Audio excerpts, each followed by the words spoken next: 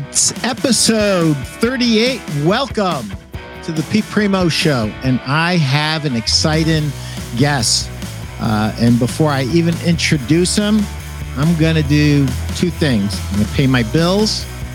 Thank you to sponsor number one, Sell a Million.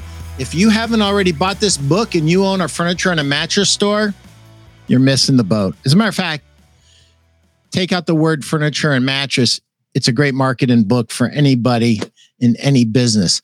And number two, Steve, are you on there? I don't know if Steve's on there, but I want to thank Steve and the entire network at Mattress Industry Network.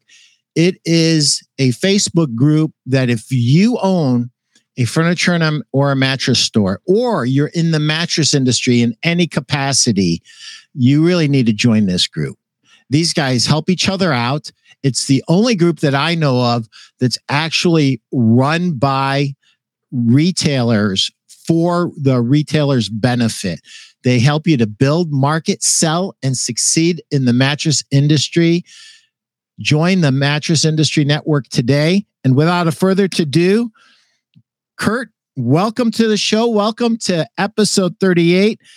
Curt Mercadante is an expert on business. He has started, owned, and sold businesses before, and he has seemingly mastered the art of intrigue, because I call him the most interesting man on LinkedIn. And the reason I call him that, and I've kind of been dangling this and not really answering his questions about it, is because he's better at LinkedIn than the so-called LinkedIn experts. That's why. I see what you do on LinkedIn, Curt, and it's very amazing to me.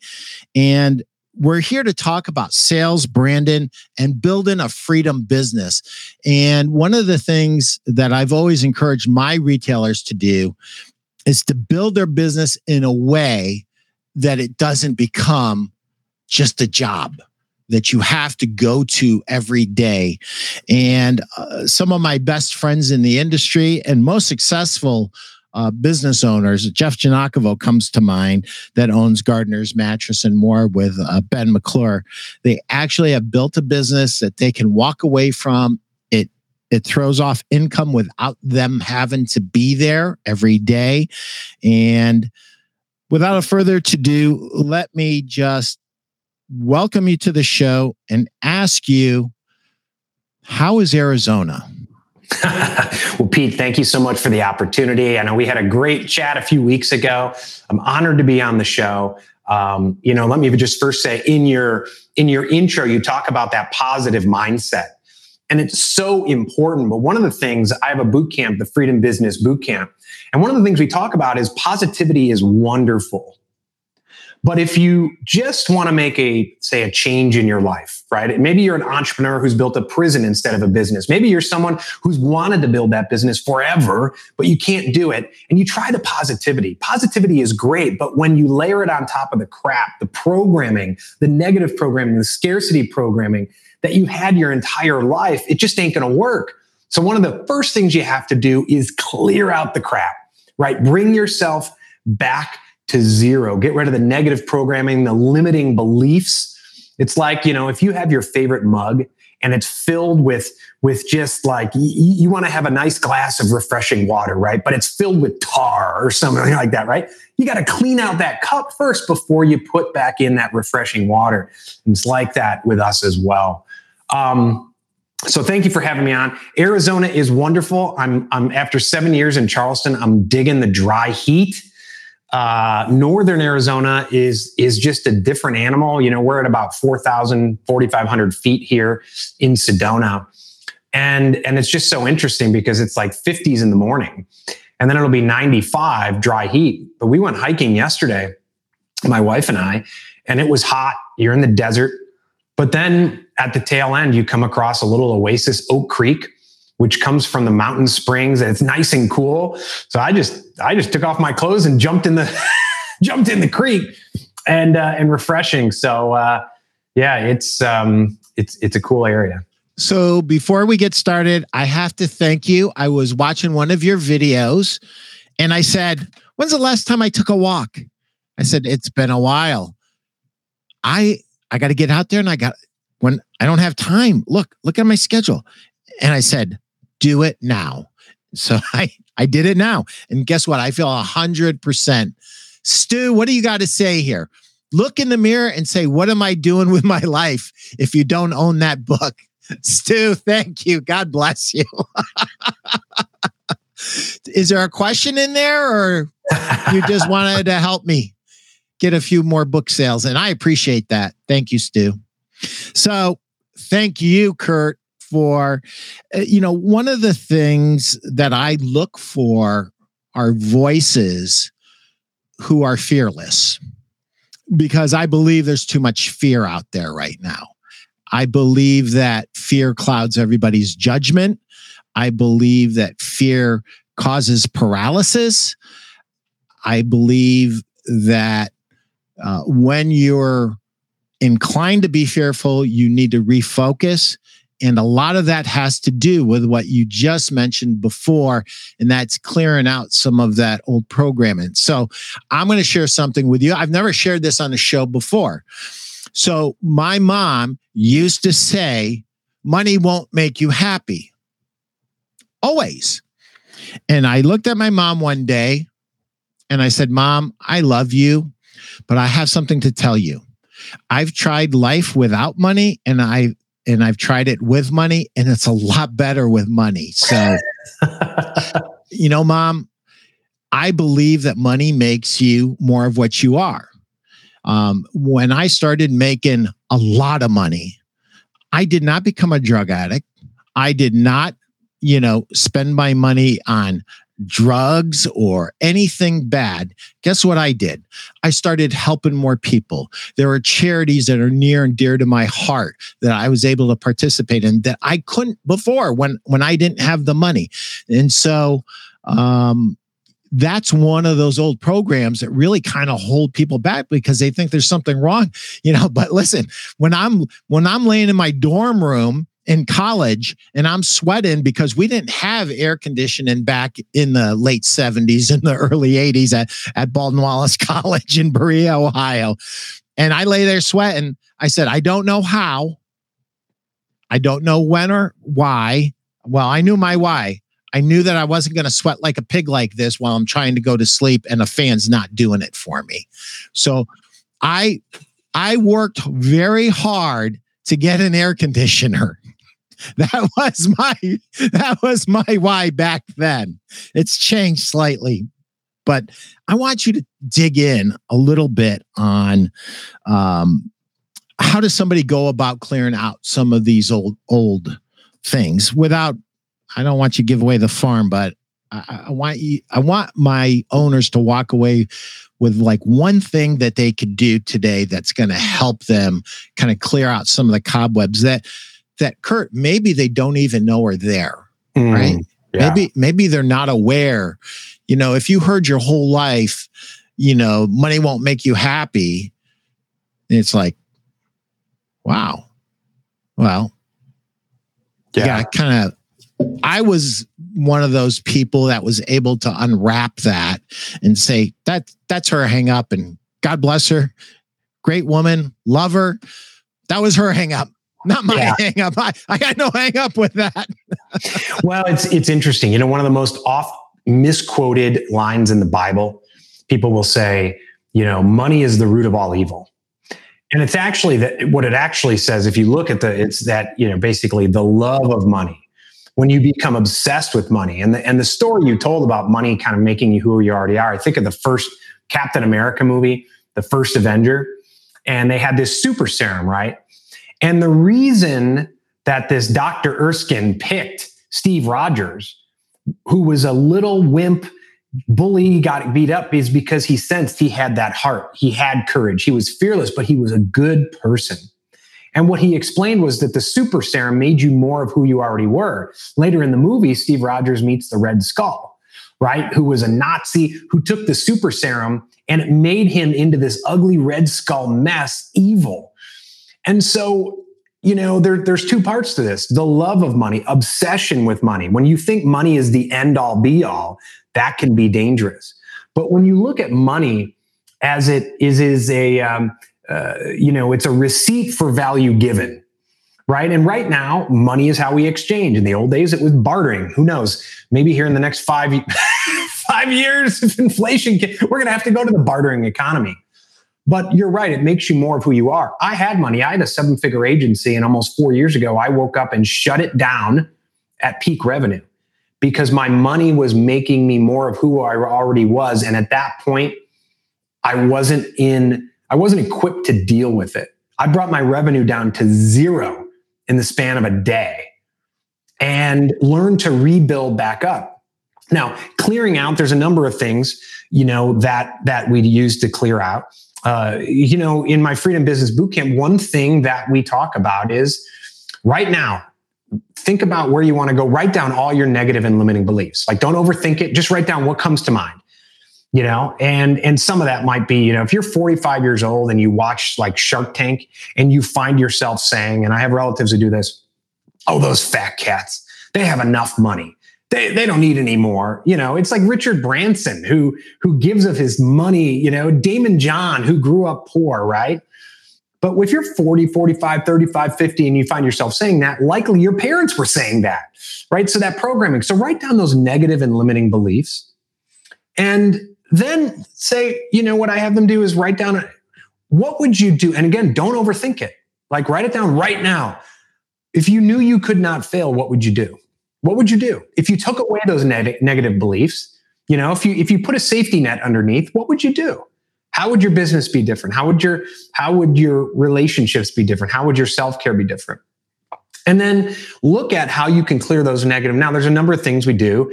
I urge your listeners, Google and have an open mind when you look at this. Some of it seems a little woo-woo. Look up something called emotional freedom technique. It's incredible. It's what I use every day. When I have some anxiety, things are worrying me, I use emotional freedom technique. There's actually an old Hawaiian practice called Ho'oponopono. It's kind of an affirmation to clear out and get you back to 0. Again, have an open mind. This is stuff that 3, 4, 5 years ago, I would have said, oh, you're crazy, that metaphysical crap. But you know what? It works. And there's so much in our society right now that has to be, it's like Missouri, right? The show me state. Right? Health comes at the bottom of a pill bottle, right? And anything else, oh my gosh, that meditation, that breathing technique, that getting up and going for a walk, that's crap. That's just a conspiracy theory, Like you said, get up and go for a walk. I know people who are so angry at other people right now for their lifestyle habits because they feel like they're putting them at risk. And those same people can't get up and go for a walk. Those same people have lifestyle factors that are putting them at risk. But guess what? It's easier to blame it on everyone else. And again, you could put this in the context of COVID. You could put this in the context. There's a guy on LinkedIn I go back and forth with, and we hadn't communicated in a while. He messaged me and said he had a widowmaker in April. He said it was the best thing that ever happened to him because it was in my book. I talk about infrastructure rattling events. It caused him to make a sharp change. But why? Why do we need those infrastructure rattling events to scare the hell out of us, to force us to change, even over the last 2 years? If you haven't looked at the data and realized if you have lifestyle factors that people are going to get mad, people are going to cancel me, that's fine. I grew up fat. I grew up getting bullied. I got the crap beat out of me for being fat. Guess what?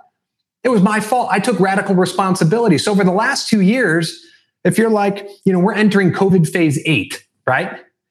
If you're mad at the world, but you're 100 pounds overweight. If you're mad at the world for what it's doing to your business and you haven't learned lessons to make your business bulletproof, right? There's a whole list of things. If over the last 2 years, you haven't realized the importance of your relationships with your spouse and your kids from being home and realize that we could all be dead tomorrow to make a change, then I don't know what is going to cause you to make a change, except the fact that, often it's the fear of pain that causes us to make a change more than the pursuit of happiness, right? We think that the cost of making the change is going to be bigger than the pain it causes now. So often it causes that infrastructural rattling event. I mean, people could be dying around you, but until it affects you, you're not going to make a change. And even then, only a fraction of the people do. So, clearing out that crap, clearing out those negative beliefs. The subtitle of my book is Escape Your Comfort Zone of Misery, because comfort is a killer. And I'm not saying, I'm not giving into you see a lot of this on LinkedIn and Instagram or whatever else, struggle porn. You're not successful unless you struggle. Oh, you've got to go through pain. You don't have to do that. I'm a big fan of flow, but to get there, you've got to define where you go and then flow like water to get there. But to do that, you have to let go. And to let go, you got to get back to zero and zero out those limiting beliefs, those negative beliefs, that scarcity programming that's been programmed into your mind since you were 1 year old by your parents, maybe by the church pulpit, right? By people around you, by politicians, et cetera. There's a couple of things I wanted to get into, but I watched the video and I started shaking my fist at your video and I wanted to argue with you. I mean, dude, I wanted to argue with you because I was about to defend how I do all this stuff. And then I realized that you were right. And it really pissed me off. So I want you to talk about, because this is really important for our store owners. And, I want our store owners to get a lot out of this. This is the reason I do this. But, we have wholesale reps that we've attracted by accident, and these guys are all in business for themselves too. So talk about this myth and this tightrope that we walk with life balance and drive ourselves crazy in a better way of kind of looking at it. Yeah. So which video, because there was another one you were going to argue with. I think that was about the Simon Sinek thing, right? I wanted to go at you with Simon, and then I'm like, dang, I hate this. Well, yeah. So work-life balance, if you're someone who's seeking work-life balance, who wants work-life balance, who wakes up on the Monday morning and was like, I got a case of the Mondays, I wish I could have work-life balance. What I invite you to do, what I urge you to do, is take that term work-life balance, take it in your head, maybe write it down on a piece of paper, then flush that piece of paper down the toilet, throw it out the window, burn it, whatever, okay? Because work-life balance as a term is stupidity, okay? It assumes that there's work over here and life over here. There's just life. There's just life. And we get in trouble when we try to separate those things. In fact, we get into trouble when we try to separate ourselves from other people, ourselves from nature, ourselves from the universe. But when you try to separate work from life, that doesn't make any sense. And so, when I do, when I do presentations on this, I'll have one picture and it's of a seesaw or a teeter-totter, whatever you call it, wherever you're at in the world, right? And it's like, some people look at it, it's like, okay, I'm going to put everything into work, and then ignore what? Your relationships and your self-care. Or I also have another picture of someone going over the Grand Canyon on a tightrope. And it's like, I'm trying to balance. I'm trying not to fall off and die. And so here's how a lot of people go at work-life balance. They say, well, you know what? I'm working on this project and it's only going to be 2 or 3 weeks.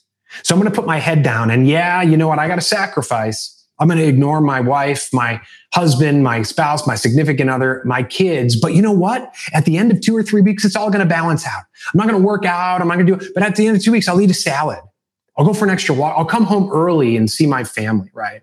Now, if that happens, which is a big if, what happens most of the time is that 2 to 3 weeks turns into 2 to 3 months, turns into 6 months, turns into a year, turns into 5 years. And people are going to argue with me. And if you want to argue with me, that's fine, but maybe this doesn't apply to you, but it applies to so many people. When I shut down my agency, I had so many clients who said, I wish I could do what you did. Yeah, I hate my job, but I just got to do it for another 5 or 10 years, and then it's all going to balance out. Or you go on the 65-year plan. No, it's going to balance out when I retire at 65. Then I'll go on a cruise. Then I'll do these things, right? And so what we do is we look at work-life balance as a way to wait instead of live. So we spend our lives waiting instead of living. You're on that 65-year plan. Just in my family, 64 to 66, 67 years old, heart attack, knee replacement, stroke, prostate cancer, bladder cancer. So all those plans you had, you spent it waiting. There's no guarantee that you're going to be alive at 65 or healthy at 65. There's no guarantee that you and I aren't going to get hit by a bus this afternoon. And, the other day I shared an old Buddhist story, a Zen story about this guy who's in a field and there's a tiger and he sees a tiger. So he starts running and he comes on a cliff and he's like, oh my gosh, but he sees a vine. So he goes over the cliff on the vine and he's climbing down, looks down. And he's like, oh my gosh, there's a tiger at the bottom. There's a tiger up top. There's a tiger at the bottom. And then all of a sudden, 2 rats come out and start gnawing the vine. And he's like, oh my gosh. Just then he looks and he sees a strawberry. And he takes a deep breath, reaches out, grabs a strawberry, eats it, and says, that tastes really good. Now, I share that story because the tiger up top is the past. And it's so easy for us to marinate in the past. And when I ask people, I do sales calls every day, and I say, what's your biggest challenge? And instead of their challenge going forward, they talk about things that happened 5 years ago. Or it's Saturday, and it's ruined. My weekend is ruined. Why? Because I'm thinking about Monday and I'm thinking about Tuesday. That tiger at the bottom is the future. The rats gnawing it, guess what that is? It's Afghanistan. It's Joe Biden or Trump or whatever is happening in the day because you got Fox Business and the Weather Channel and whatever else in the background, and it's that noise and it's panicking you. So not only are you worried about the rats, you're worried about below, you're worried about the strawberry is the present. There is no past, there is no future. There's right now. And a big part of anxiety is us marinating in the BS of the past or marinating in a fear of the future. And so we don't act about what's going on right now. And so, that work-life balance, right? We sit there thinking about the future, thinking about the past. And then you go to your kid's soccer game on a Saturday or the recital on a Thursday night, and you're not mentally present because you're thinking about everything else. And then your kids get to be 18 and they go off to college. You're like, where did the time go? I'll tell you where the time went. It went you worrying about the tiger up top and the tiger at the bottom in the news. And it was all more important because it was your choice, whether you want to believe it or not. To be present takes radical responsibility to tune out the noise. And if you're someone who sits here and says, oh no, but you don't know what it's like. I had trauma. Guess what? Every single person has trauma. And I know in this social media society, right? We all have to compare ourselves to everyone else. And if you want to do that, you're not going to be present. And if you want to do that, you're going to have what's called imposter syndrome. Don't compare yourself to anyone else. Don't give a shit about anyone else. Excuse me. I'm sorry if I'm not allowed to drop a word there. But I've done it before, Curt. There you go. And Chris will edit it out. And it's your choice. You can choose not to do that. But guess what? Going back to the programming, your conscious mind is responsible for 5% of your daily activities, your mindset, everything. Your subconscious, which is all the programming and the memories, 95%. Now, some of that's not bad, right? If you go for a walk down the street, you're not consciously saying right foot, left foot, right foot, left foot. You and I are both breathing. That's not us telling ourselves to breathe. But if you consciously say, I'm going to be positive this week. I'm going to be positive this week. Oh my gosh, I'm going to go out and crush it. But in the back of your head, there's not really a belief that you're actually going to do it, and you're worried and you're scared. Your 5% of the conscious, which is like, hey, let's go rah, rah, let's go get it, is fighting the 95%. You're fighting a losing battle. And so if you're someone who says, work-life balance, Curt, it's easy for you to say. It's not really easy for me to say. I got 4 kids. I have a wife. I shut down my business. Why?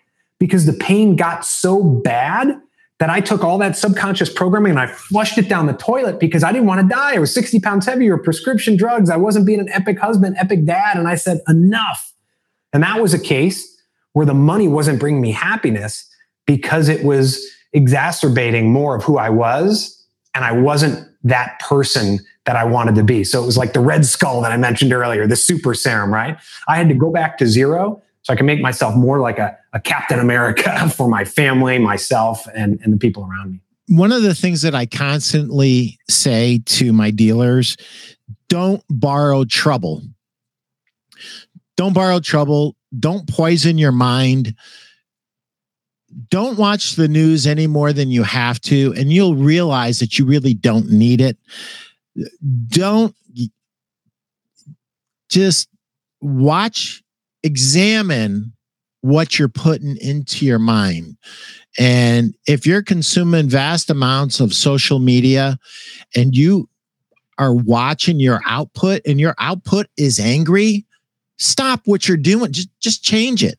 And I'm going to tell everybody here, anybody here who watches the news every day, engages in social media for any significant period of time every day, you are missing out on living the kind of life that you could really live.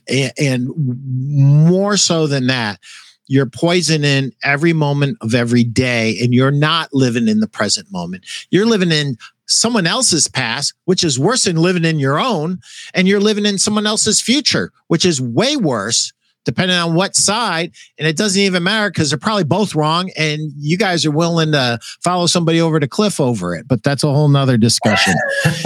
Anyway, don't borrow trouble, turn off the noise. And I want to go back to this thing about, somebody saying, you know what? I was told to be positive. I'm positive. No. What you need to do, this is what you need to do. Clear out the cobwebs, clear out the old programming, focus, and start acting in a different way. And then you'll smile. Then you have a reason to smile. So what I always say is give yourself a reason to smile. And it doesn't have to be, this is what we do to ourselves. And everybody, especially if you're an A personality, you want to take this huge quantum leap, right? Just baby steps. One step, one of the smartest guys I ever met in my life, he said, Pete, it's not that hard. He goes, all you got to do is have a game plan, identify your strengths, your weaknesses, threats, and opportunities. SWOT analysis, oldest analysis in the book. I thought it was revolutionary. When I heard it, I thought, wow. Anyway, and just take one little step at a time. Stop trying to make the steps so big and so burdensome that if you fall or you slip, you're like crushed. No, just one little step in the right direction. And for instance, if it's your health, just get enough water in, crowds out a lot of the junk. Instead of saying, I can't have sugar, I can't have sugar, I can't have sugar. No, dude, drink 100 ounces of water and you'll crowd most of the sugar out there. But when you tell yourself don't, what are you focused on? The don't thing, whatever the don't thing is, and it doesn't even matter what it is. Yeah, it's in sales as well, and everyone's in sales. I don't care who you are. You're in sales. I got 4 kids. They're in sales. Well, they're in sales, and I'm in sales to them, right? Yeah, both ways. It's when you have that, when it's just positivity and a smile, but really deep down you have the anxiety and the lack of belief and all that. It's not just like metaphysical. It's that thousands of micro actions that you take every day flow from that. So you talked about LinkedIn, right? I can tell certain people that are friends of mine, and I can tell when they're having a bad week or two, maybe sales-wise or at home, because there's just something a little different in their content that's getting a little beggy, right? A little jaded, right? But that's not just content. If you're on the phone with someone, if you're sitting across a desk from them in your meeting, it's vibes, right? You give off those vibes, and it could be a tone of your voice. It could be the type of language you're using. It could even be larger, like, okay, I need a sale, so I'm going to start discounting everything. I'm going to start saying these things that just make no sense and come across as desperate. But you can apply that to any part of your life, right? If you operate from a place of fear, if you don't truly have that belief, even if you have a smile on your face, positivity without process and positivity without a calm process is like smiling while you sink and die in quicksand, right? It's like, oh, I got a smile on my face, but okay, how am I going to get out of here? I got to calm myself enough. I grew up a Notre Dame fan, and I'm very frustrated with them right now. I'm not a big fan of Brian Kelly, right? But, they almost lost to Toledo the other day, and it's down in the closing minute, right? And it looks like they're going to lose. And all of a sudden, Jack Cohn, their new quarterback, runs to the sideline and his fingers out. One of his fingers was like totally bent. It was totally dislocated. I mean, it was ugly. And he just runs out. And you see the coach pull it, right? Snaps it back into place. And Cohn says, okay, great. Goes back in there. Boom, touchdown. Right? He wasn't just smiling. He had to have a sense of abundance where the heart rate slows down. And his ability to slow everything down, see his receivers, see the field, throw a perfect pass into the end zone. That's not just metaphysical. It's not just the power of positive thinking. It's the power of belief where you slow everything down. Because when you operate from a place of fear, like you said, your cortisol rises. I mean, right now, we have it pretty easy as a society, right? I mean, the fact that you're in Ohio, I'm in Arizona, we're communicating via live. I mean, the fact that if anyone's watching this, I don't care how poor you are, if you're watching it on a cell phone, guess what? You have a cell phone, right? And so, we have it so good, and yet we're more stressed as a society than ever. We're more stressed than humans when we had to run away from saber-toothed tigers, right? Because we've created stress through our gadgets and our tools and the struggle porn and the fact that you think you got to struggle. And we're so worried about the meeting tomorrow. And we have managers who operate out of fear. Speaking of Brian Kelly, we have managers who yeah, no doubt. We have managers who in a work from home environment just flood us just because we have Zoom. We're going to do 8 Zoom calls. We have so much stress, and we turn ourselves into cortisol factories. And when that happens, you're dumber. When that happens, you're dumber. You don't see the whole field. Things don't slow down. Things come at you. So this isn't metaphysical. If you're selling, breathing through the nose, right? Having that sense of belief, putting yourself, not just worrying about that sale and I don't worry about overcoming objections, because then I usually end up being dumb, or I get remorseful buyers, right? But I picture that sale happening. I'm doing a boot camp in October. And when I take a mindful walk, I don't put podcasts on. And I think I see the room full. I just put myself in that room because I know what happens is, guess what? Your mind, in some respects, isn't that smart. If you put yourself in that room and put yourself in that end vision time and time again, your mind actually thinks you've already been there. So you trick your mind into thinking you've already been there, then you don't have to worry about the steps along the way. Have a consistent process, but you do it with that sense of belief, and you're not in a constant state of fear, and it can help you. Sales, branding, it's something that's helped me throughout my career. I built 3 successful businesses, a 7-figure agency. It's something that helps me now. And so I wake up loving selling. I mean, I wake up excited. I have a couple sales calls this afternoon, and I'm excited about it because I get to help people. It's not just about the money. That's wonderful. If they give me their money, then I give them impact in return. It's, money's a receipt for value given. But I love it. And I know that not everyone's going to hire me, but I don't worry about that. I focus on the end goal. The most important thing that any salesperson will ever bring to the table of selling is this. Do you love selling? Because if you don't love selling, there's this feeling of dread inside of you. You're projecting that. It's coming out of you. And if you love selling, if you can't believe, like, I am so lucky that I get to do this, it's like being in the mob without having to kill anybody. It's unbelievable. I mean, I can't believe I get paid to do this.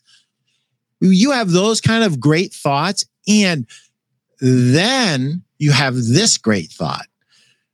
Man, Curt, you're my ideal client.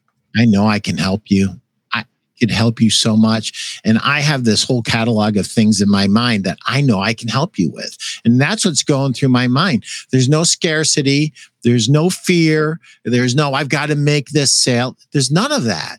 When it's just a catalog of the benefits that you can give them, this transaction is going to happen unless something is really, really messed up, which things happen. But we as salespeople sometimes are our worst enemy, and sometimes just getting out of our way. Mark Hunter has an interesting way of doing that, and that is who benefits the most from this, right? I make a commission, the commission's gone. But I can actually change this prospect's life forever. I can help them create a business that is going to be more profitable, is going to require less effort, once they get everything in place. And I can do all kinds of things for this customer that they don't even know about. I just need a few minutes here just to explain these things, right? I interviewed Mark. It was March or April, right when the COVID era started. Yeah. And A Mind for Sales had came out, and we joked around. I said, "Did you write this knowing we were going to have a pandemic?" And I said the same thing to him. There was someone on LinkedIn who was in a full-out COVID panic early on, and everything was about COVID. And you could tell he was a cortisol factory. And he said, "For the love of God," and this is someone who said he's in sales, "For the love of God, we're in a pandemic. For the next 90 days, just start being human and stop selling." And my initial thought was, well, if you think selling is not human, then by all means, stop it because you're embarrassing yourself. And I asked Mark about it. Yeah. I said, what do you say to someone like that? And he said, if you have the ability to help someone, then you have the responsibility and the duty to help them. Now, some people may not want to be helped, and I get that. But can you imagine? I mean, what a great mindset. I mean, you sell mattresses, right? Now, someone may be watching is like, well, I don't want to sell mattresses. Okay. I think we got to get back in this society to looking at work as a result of our creative flow. I don't care if we have a situation right now in this country where people aren't working in restaurants, people aren't working in hotels, and people will push back on me when they bring that up. And it's just about the money. So this goes back to the money thing, right? I often find that the people who often complain that rich people think about money all the time, what they don't realize is truly rich and abundant and successful people don't think about money all the time. They think about making an impact. It's the people with the scarcity mindsets who obsess about money all the time. And so if you wake up every day and your mindset is, well, today I got to call a bunch of people to beg them to reach into their pocket to give me money to buy something they may or may not want to buy, guess what? You're not going to be successful. And by the way, life ain't going to be fun. But if you wake up saying, I get to help people today, and you find out your creative flow, I don't care if you're washing dishes, selling mattresses, selling coaching, whatever it is, what a better way to live. So I just want to take that apart because I saw that comment on LinkedIn. I'm, connected to you and to Mark. And so I felt so sorry I forgot if it was a guy or a gal now, doesn't matter, for whoever made that comment, because if you take this all the way to the back and you strip it down, they think they're doing something wrong. Dude, if you think you're doing something wrong, get the F out of sales. If you think you're doing something wrong, get out of sales because you're nothing more than a thug. Really? You think sales is beating somebody up and taking their money? You think that? If you think that, please get out of sales because we don't need you in sales. And to my brothers that sell mattresses, 3 things impact somebody's well-being: their nutrition, their exercise, and their rest. So guys, you basically, other than naps, you control the 1/3 of the 3-legged stool for wellness. And there's nothing. I am cold calling right now and have you guys in one ear listening. I am pumped. Tej, anything I could do to pump you up even more than you're pumped up just makes me smile from ear to ear, dude. So I have energy, but Merc has wisdom. Yes. The most interested man on LinkedIn does have a lot of wisdom. That's why he's on the show.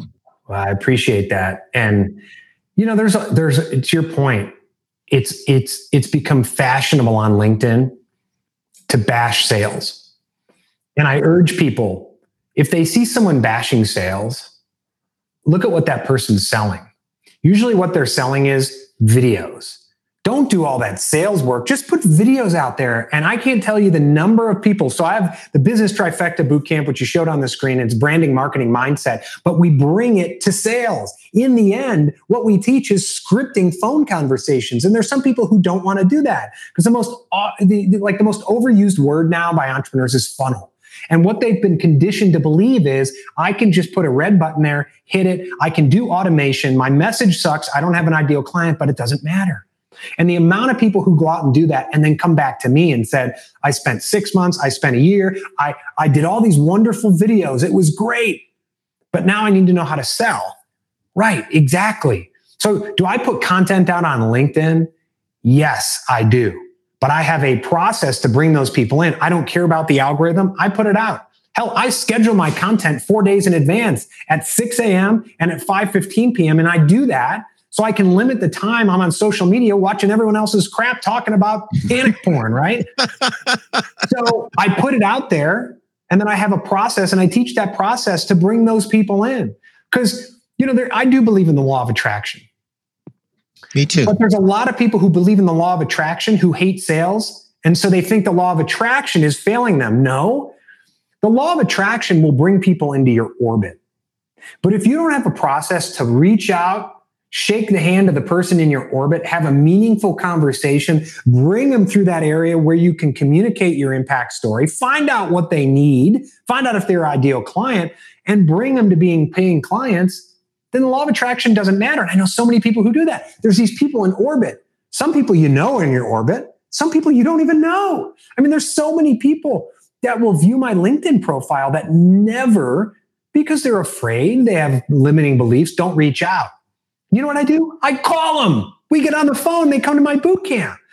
But there's a lot of people who don't want to do that because they've been conditioned, to your point, that sales is dirty, sales is ugly. And one final thing. Then there's the salespeople who would have you believe that being politely direct is bad. And many of those people are liars. They're liars. Why? Because they go and they have a conversation with someone and they say, oh, I'm just trying to see if we have some synergies and see what's going on. How are your kids? Well, everyone knows they don't care about your kids. They don't care about the synergies. They're trying to take a bank shot approach to making a sale. And I ask you, is that more honest than saying, hey, my name's Curt Mercadante, and I help individuals like you become more purposeful, more productive, and more prosperous. That person knows, okay, we're on a conversation. Curt has something to offer, and maybe he can help me. Now, I may say no, and then we shake hands and we go on our way. Rather than me saying, hey, what's going on? I just want to see how your kids are doing, da, da, da. And then I follow up with a sales email. I've just shot my authenticity and my integrity down the tube. So a lot of that is going on. And it gives sales a bad name, and I think that's part of the negative subconscious programming that's out there as well. Yeah, it is. So I got to take just a minute to read something that is a layup shot for you. So I read a chapter from my book. So my book is literally 101 chapters. So for those of you who are at home, page 31, chapter 18, know your who. Successful marketers know before they can even think about creating a marketing piece or campaign, they have to invest the time and energy into creating a crystal clear picture of the person they're marketing to. Do you take the time and effort to think about your who before you map out your campaign?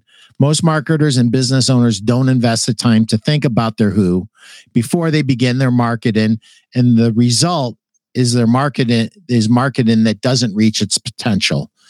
Actually, it's worse than that. It just falls flat on its face. But that's just me editorializing. Anyway, in the previous chapter, I showed you the power of answer the question, what's in it for me? And until you know exactly who you are trying to market to, you cannot answer this question. Before you start the next marketing effort, take some time, create a profile of the person, an avatar, it's commonly referred to, of who you want to respond. Where do they live? Are they married, retired, have kids, in school? What are their hopes? What are their fears?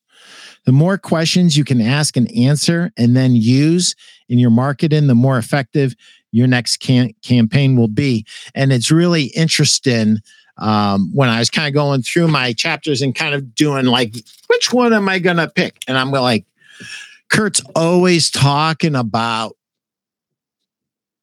focusing on your market and really understanding what you bring to the table and who it benefits. So I'm going to let you kind of riff on that a little bit. Yeah. If you don't know the who, then you're selling from a place of the ego and selling from a place of I'm so wonderful. And when you do that, you verbally vomit all over your potential clients, because you walk up to a potential client, you don't even know if it's a potential client. First of all, that's the big part, right? You walk up to someone and says, here's a warm body. I'm going to sell. I'm going to sell. And what you talk about is your bells, your whistles, your features, your whiz bang, your resume, your experience. And the person ends up walking away and you're like, that person doesn't know what they're missing. They need what I have. And that person who walks away is just saying, I just want to know what's in it for me. And so if you don't know your who, then you don't know what that who wants from you. Not what they need, what they want from you. And if you don't know what they want from you, then you can't put together an impact message that's compelling to your ideal client. So then you verbally vomit. There's another piece of this as well, not just from a sales and a marketing standpoint. It's from a freedom standpoint. If you don't know who your who is, I define a freedom business as one that enables you to provide your unique and fulfilling impact to the clients you want to serve while empowering your freedom lifestyle. Not working with your, I love that. Not working with your ideal clients is a mental health issue. You know? The cats are nice unless they're the ones we get in our backyard here, which are bobcats. Yeah. That's not a bobcat. He weighs about 7 or 8 pounds. So I started laughing because you anticipated my next question, which is, what is a freedom business? Dude, it's like, what am I going to do with you? So listen, this is really important. We have salespeople who are watching this, who want to know, how do I sell more? Certainly, one of the ways of how you sell more is spend more time thinking about, what do they want from me? And so, guys, I'm going to just be really, really bold. What they should want from you, if you're selling mattresses, is they should want to wake up happy and pain-free. Now, you're not a medical doctor and you're not a miracle worker, but to the degree that a good supportive mattress could help them, you can help them wake up happy and pain-free. Now, if they're a schizophrenic with a horrible, medical condition, a new mattress doesn't help that, right? So let's keep it real. And going to what Curt said, promising and over-promising can be completely different things. We always have to be true to who we are and be authentic. And just think about this. When you're selling, I don't know if you're closer to your mother or your father. Just imagine your mother or your father on your shoulder watching what you're doing. Are you making them proud? Are they proud of how you're conducting your affairs? Would they be proud of you? And if you are saying things that you would not be proud to say in front of your mom and your dad, don't say those things. Sorry for beating the heck out of the obvious. Listen, I'm very interested. What are you doing in October with this business trifecta boot camp? I want to hear a little bit more about that. Yeah, so it's 2 days. It's no frills. It's not a retreat. It's no BS. It's at the Spring Hill Suites right near the Orlando airport, because you get there and we get to work. Over 2 days, we get into who is your ideal client. We get in deeper than most people do. I have 5 pages of questions. I have a client who said, Curt, you said you were thorough with this stuff, but this is like psychic hotline stuff, right? Because we get into who is the person, all sales. I don't care who it is, what you're selling. Take that term B2B, take the term B2C, flush it down the toilet. All sales is person to person. I had a 7-figure agency, right? I would go into a trade association or a company. Guess what? I wasn't selling to that company. There was a person on the other side of the desk. Now, for right or for wrong, people hire based on relationships. So we get into clear, who is that person? We reverse engineer it. What do your ideal clients want? We put together an impact message, and then we put together a process for you to communicate that message on a regular basis. We get into scripting those conversations. I show you how to use LinkedIn to generate new revenue. Most people are wrong. I've had people who've been in sales for 25 years who said LinkedIn and Sales Navigator doesn't work. I show them how it works. And they're like, holy shit. If I had known that, I would convert more sales. And the third of the trifecta is mindset. But again, it's not rah-rah. It's not motivation. It's building a process-oriented mindset where every day, the Buddhists have a saying, chop wood, carry water. Chop wood, carry water. You wake up, you don't have to think because you have your process, you have your call sheet, you know what content you're going to produce, and you do that every day. So you don't have to stress every day. So it's October 28th, 29th. If you go to Mercadante.com, the link is actually on the link here, the Business Trifecta Bootcamp. It's also up on my LinkedIn profile. But we get to work. We have seats available. We have people flying in from California, driving in from North Carolina, coming from Atlanta. We have coaches, consultants, I have marketing agency owners coming in. We have a wide variety of people, but we show you how to build that. One thing I want to go back to that's very pertinent to this boot camp, because I quote him, is Victor Antonio. When I had him on my show the first time, he said, listen, you don't have to love what you sell. A lot of people think I got to love what I sell. He said, no, you don't. What you have to love is the impact it has on your customers. I don't have to love a comb, right, for my hair. But if I love that impact that comb has on my customers, I mean, you sell mattresses. I've had back issues for about 15 years, right, due to stupidity when I was like in my teens.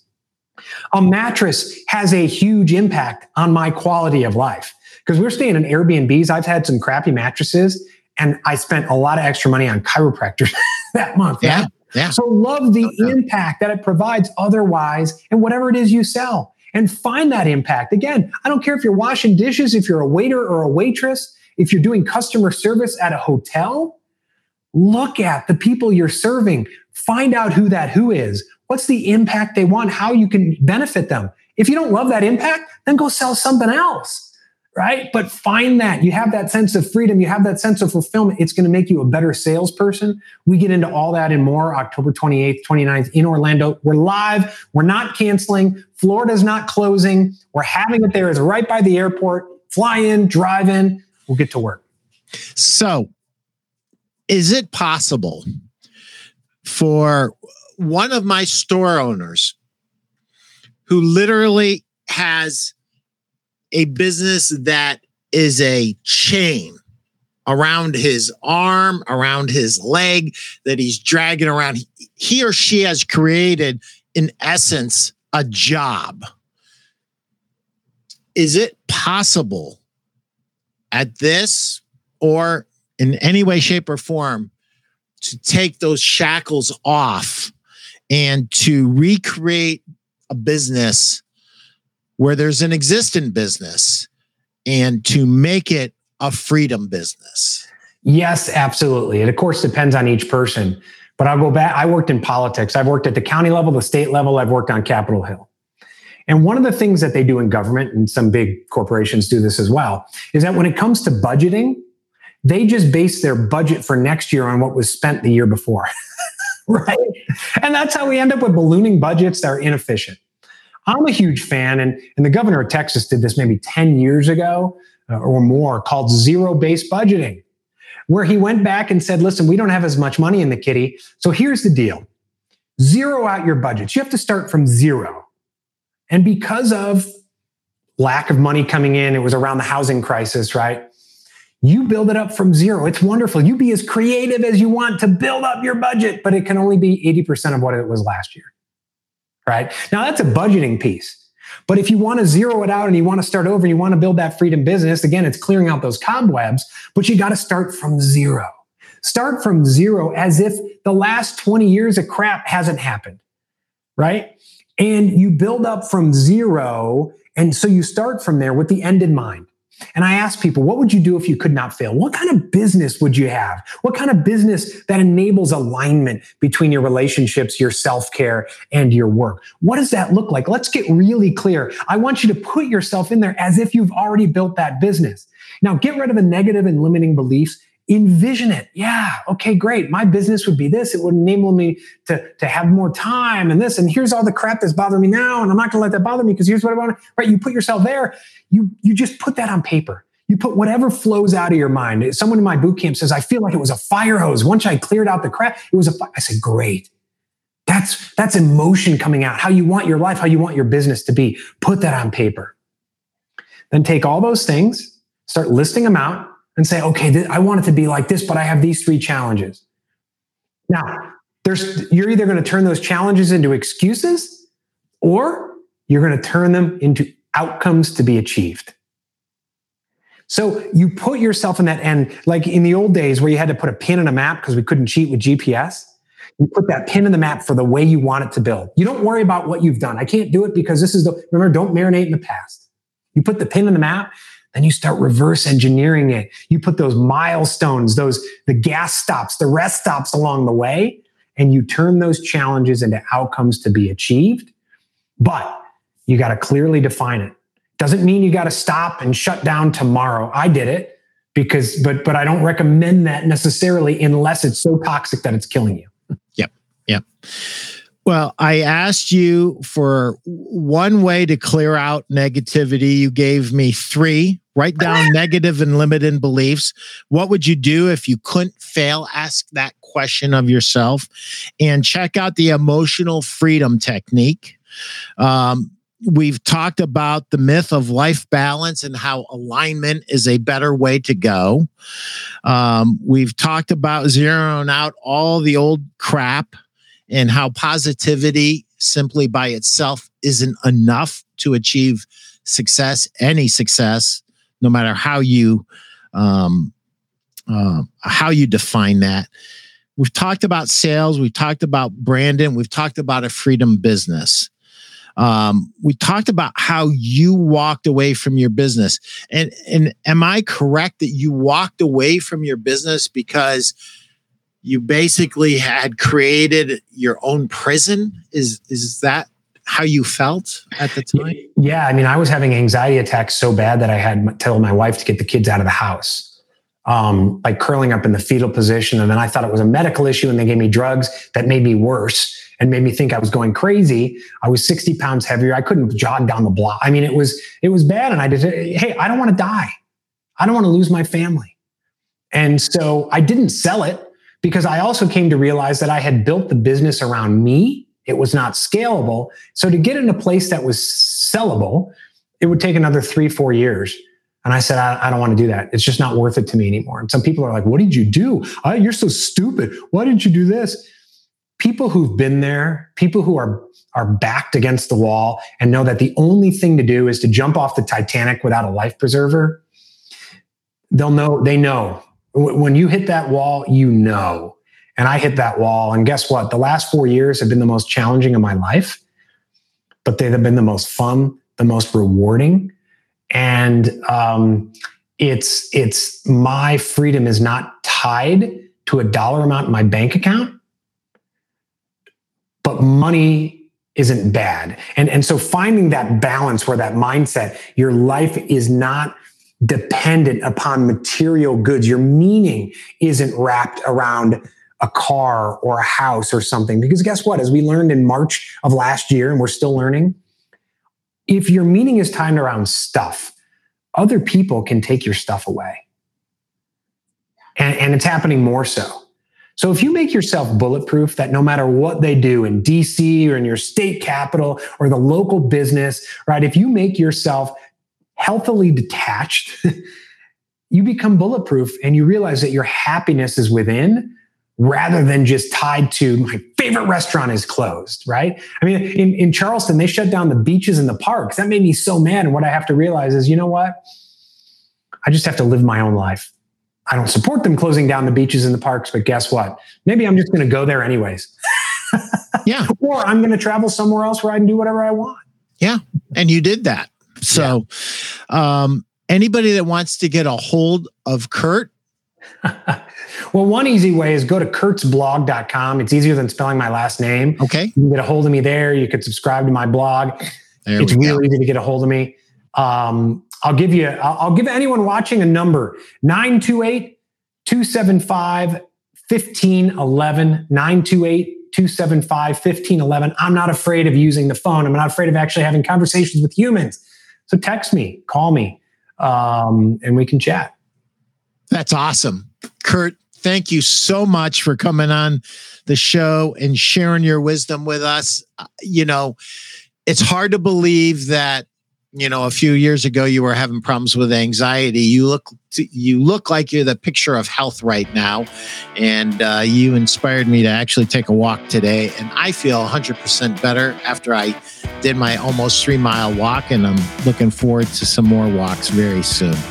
Well, thank you, Pete. It's been an honor and a privilege and a pleasure and just a fun time to be on the show today. So thank you.